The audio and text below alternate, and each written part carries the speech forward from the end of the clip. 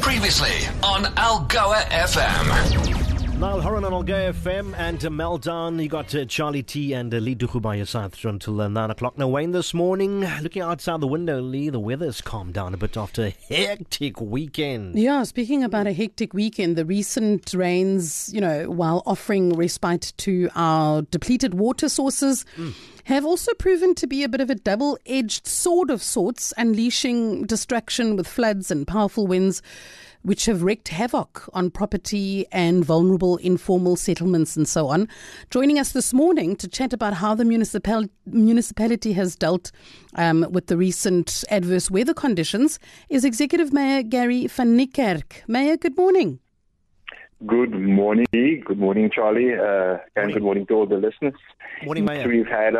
We've had quite a bit of rain these few days, last couple of days. We saw the weather forecast quite early and we were able to prepare for it. Unfortunately, as you know, the weather did wreak havoc over the last couple of days, and we are working on it. We know about certain areas which are still affected. I know I've received quite a bit of messages, WhatsApp messages, emails from irate residents who have been without electricity. I know about the Chelsea area. I know about the Sardinia Bay area.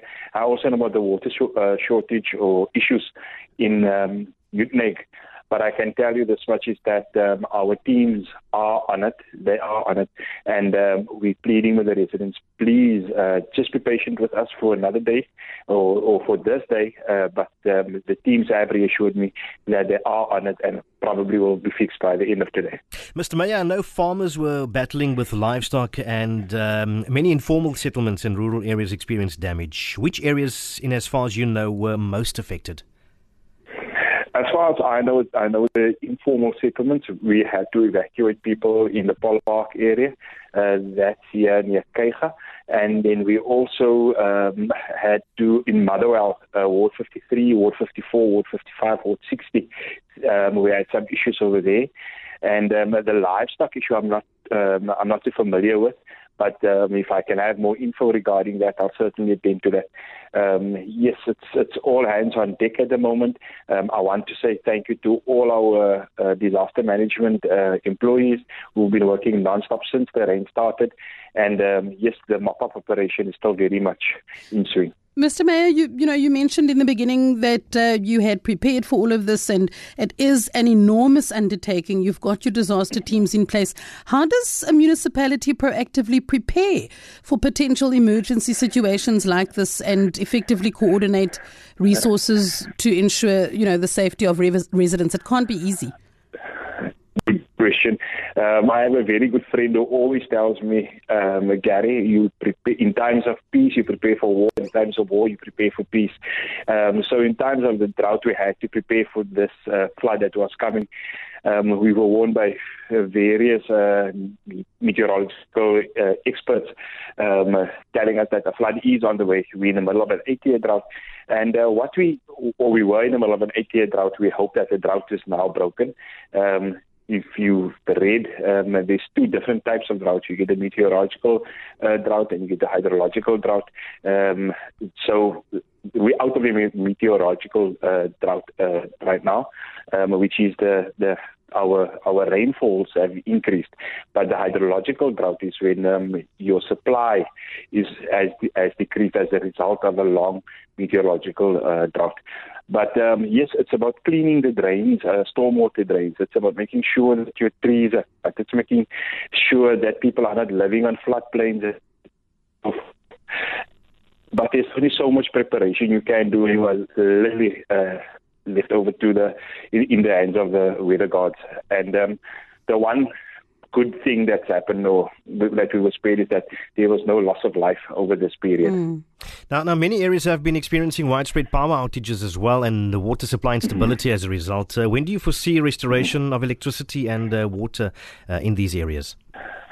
Look, as I said, the teams are on duty. I know about these areas, the Moore Park, the Sardinia Bay, the Chelsea area.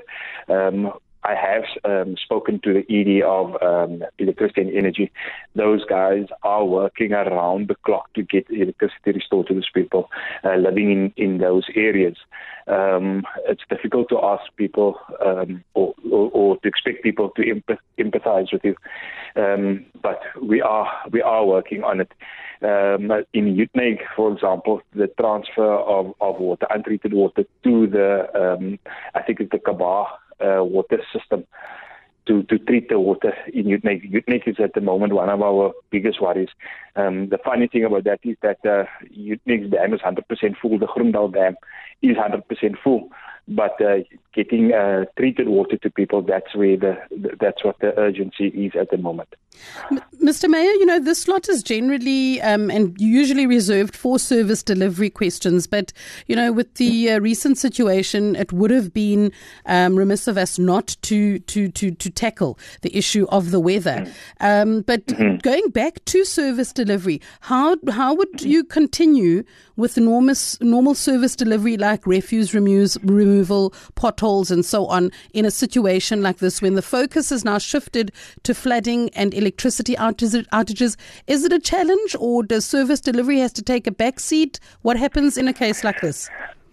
I think this is the closest I'll ever come to feeling what the mamas do to make sure that the household runs properly. It's really a matter of being able to do many things at once.